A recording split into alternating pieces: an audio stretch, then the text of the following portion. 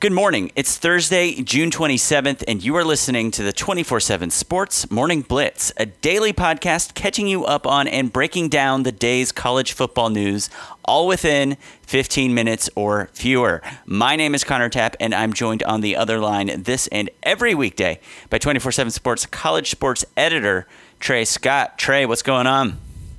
And with 58 days to go until the start of the college football season, we have also maybe seen the end of the college football free agency era. That's at least according to Dan Wolken of USA Today. Dropped a pretty good Twitter bombshell on everyone's timelines Wednesday morning. Connor, I'm going to kind of read through what he's got, and then let's sort of unpack a lot of it. So according to Wolken, the NCAA Division I Council is expected to approve a package of new guidelines that are essentially going to tighten up transfer waiver requests, transfer waiver approvals. The updated guidelines and directives, according to Wolken, which in many cases appear to specify and narrow the circumstances in which athletes should be given waivers, it's going to kind of raise the documentation required to obtain them. We'll talk about that in a little bit. Compliance staffs at D1 schools have already been made aware of the proposals. Connor, there's two words here that the NCAA is essentially adding to its verbiage: extenuating and extraordinary. If you want to transfer and play immediately at a school, you're going to need documentation of extenuating and extraordinary events. Said attorney Tom Mars to Wolken, across the board, the proposed new guidelines raise the bar for schools seeking a waiver on behalf of a student athlete. Given the dramatic increase in the number of waivers being sought for the 2019-2020 season, raising the bar strikes me as a sensible short-term reaction by the Legislative Council. So, knowing all that, the NCAA is going to make it more difficult. You're going to need documentation. You're going to have extenuating and extraordinary circumstances. Let me provide a few examples. In cases where an athlete was run off by a coach or had their scholarship pulled for non-disciplinary reasons, like you're not good enough, the NCAA is going to require the athletics director at the previous school to submit a written statement saying the athlete did not have an opportunity to return to the team. The committee is being instructed, according to Wolken, to deny cases where the athlete can't document that they've been run off.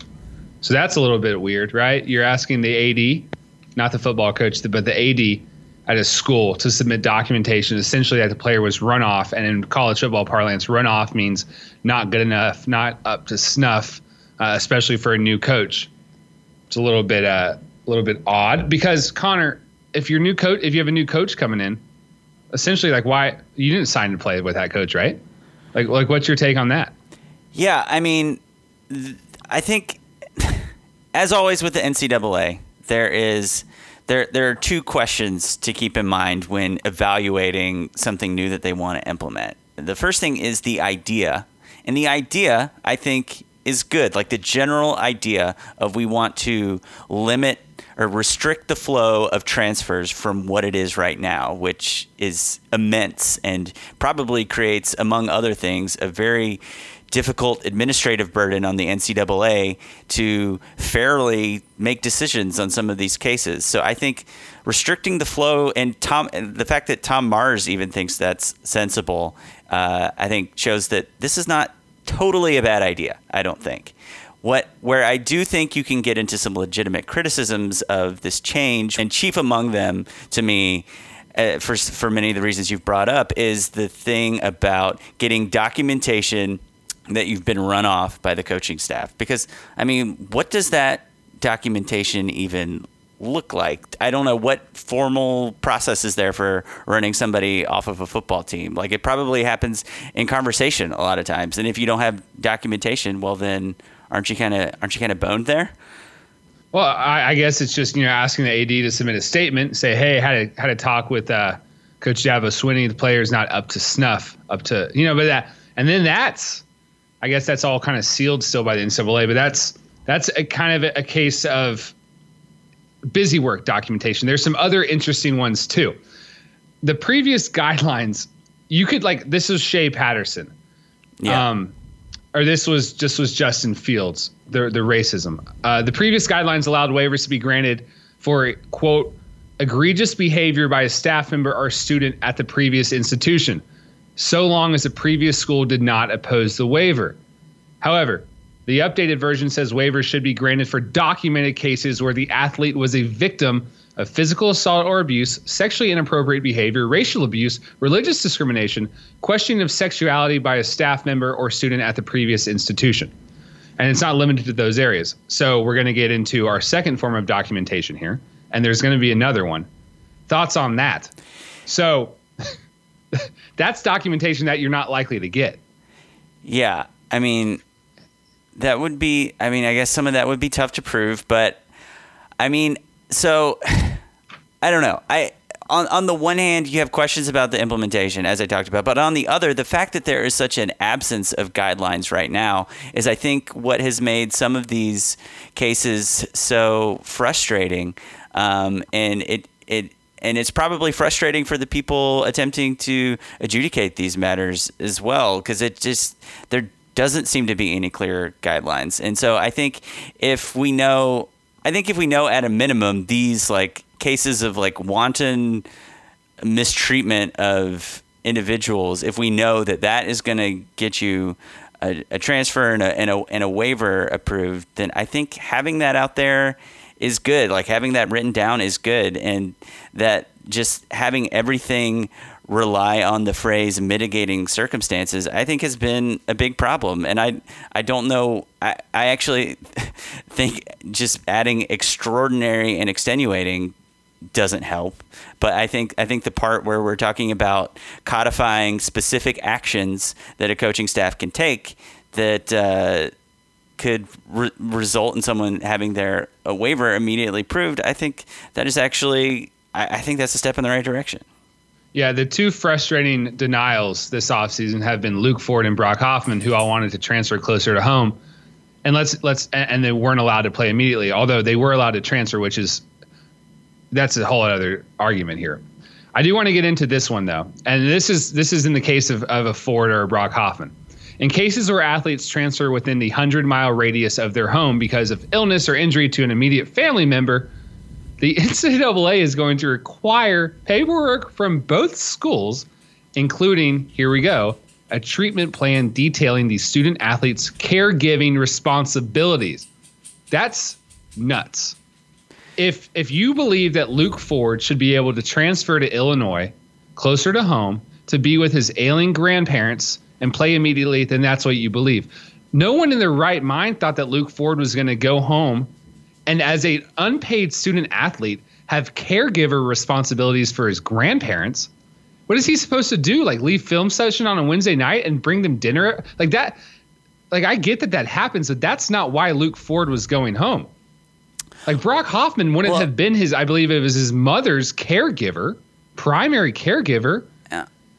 Let me play devil's advocate on that for a minute, because 18-year-olds starting college, a lot of them probably have grandparents who are in their late 60s, early 70s, and at least, possibly, very likely dealing with some form of illness. So I do think that if there is no threshold for, hey, and again, we're talking about not can they transfer, can they get a waiver to play immediately, which I think sometimes gets a little bit muddled in the conversation. I think it makes a degree of sense to just like, hey, I have a 70-year-old grandmother with arthritis. Can I get this piece of paper signed? Like probably every college football player has a family member back home with some degree of illness that they could just say, all right, let me get this paperwork done. So I do think that it makes a degree of sense to say, not only do I have this sick family member, but I'm involved in providing them with care. Now, how serious do you want to get about having them submit documentation? Like that could get a little invasive and cruel, it seems like, at a certain point, but I don't know. I think having some level of, we're not just signing off on anything makes sense. I appreciate you saying that, because I'm catching myself when I'm reading these and kind of thinking, oh, this is silly, or this doesn't make sense. You have to remind yourself, and I'm having to do this right now, that this is not to have the right to go to transfer to Illinois. Like, Luke Ford still gets to be at Illinois. He still gets to be close to his grandparents. It's just that he doesn't play. Right. So you and I both believe that a player should have, I think we believe that they should have the ability to play when they want, where they want. That's a whole other NCAA issue. So if Tom Mars is cool with the fact that the NCAA is sort of piecing together, patchworking a contingency plan until something gets figured out, whether it's, are the athletes ever going to get paid for their likeness or compensated? Or are they going to have total equity and free agency the way college coaches do? This is fine, but it does seem a little bit like putting lipstick on a pig, doesn't it? Yeah. Seth Emerson at The Athletic did tweet out that and it's unclear to me if this is something he's like reporting or just kind of a hunch he has, but he says that this seems just like a temporary measure while they work on some broader solutions. And as with everything with the NCAA, as I've said a couple of times, like, there's the idea of what they want to do, and then all the unintended consequences of the specific ways that they write the rules. Like, I think a lot of us thought that an early signing period was going to be great for the student athlete. And then we get here and we're 2 years into it, and now it's kind of like, there are a lot of things that are not so great about this. And a lot of that is just down to the way it's implemented. So it'll be interesting to get our hands on like some final written rules about what this is actually going to be, so that we can kind of start breaking down how this incentivizes players to, or disincentivizes them to do X, Y, and Z. But right now, I'm honestly a little bit surprised at the negativity of the reaction to this, because I do think some change needs to happen.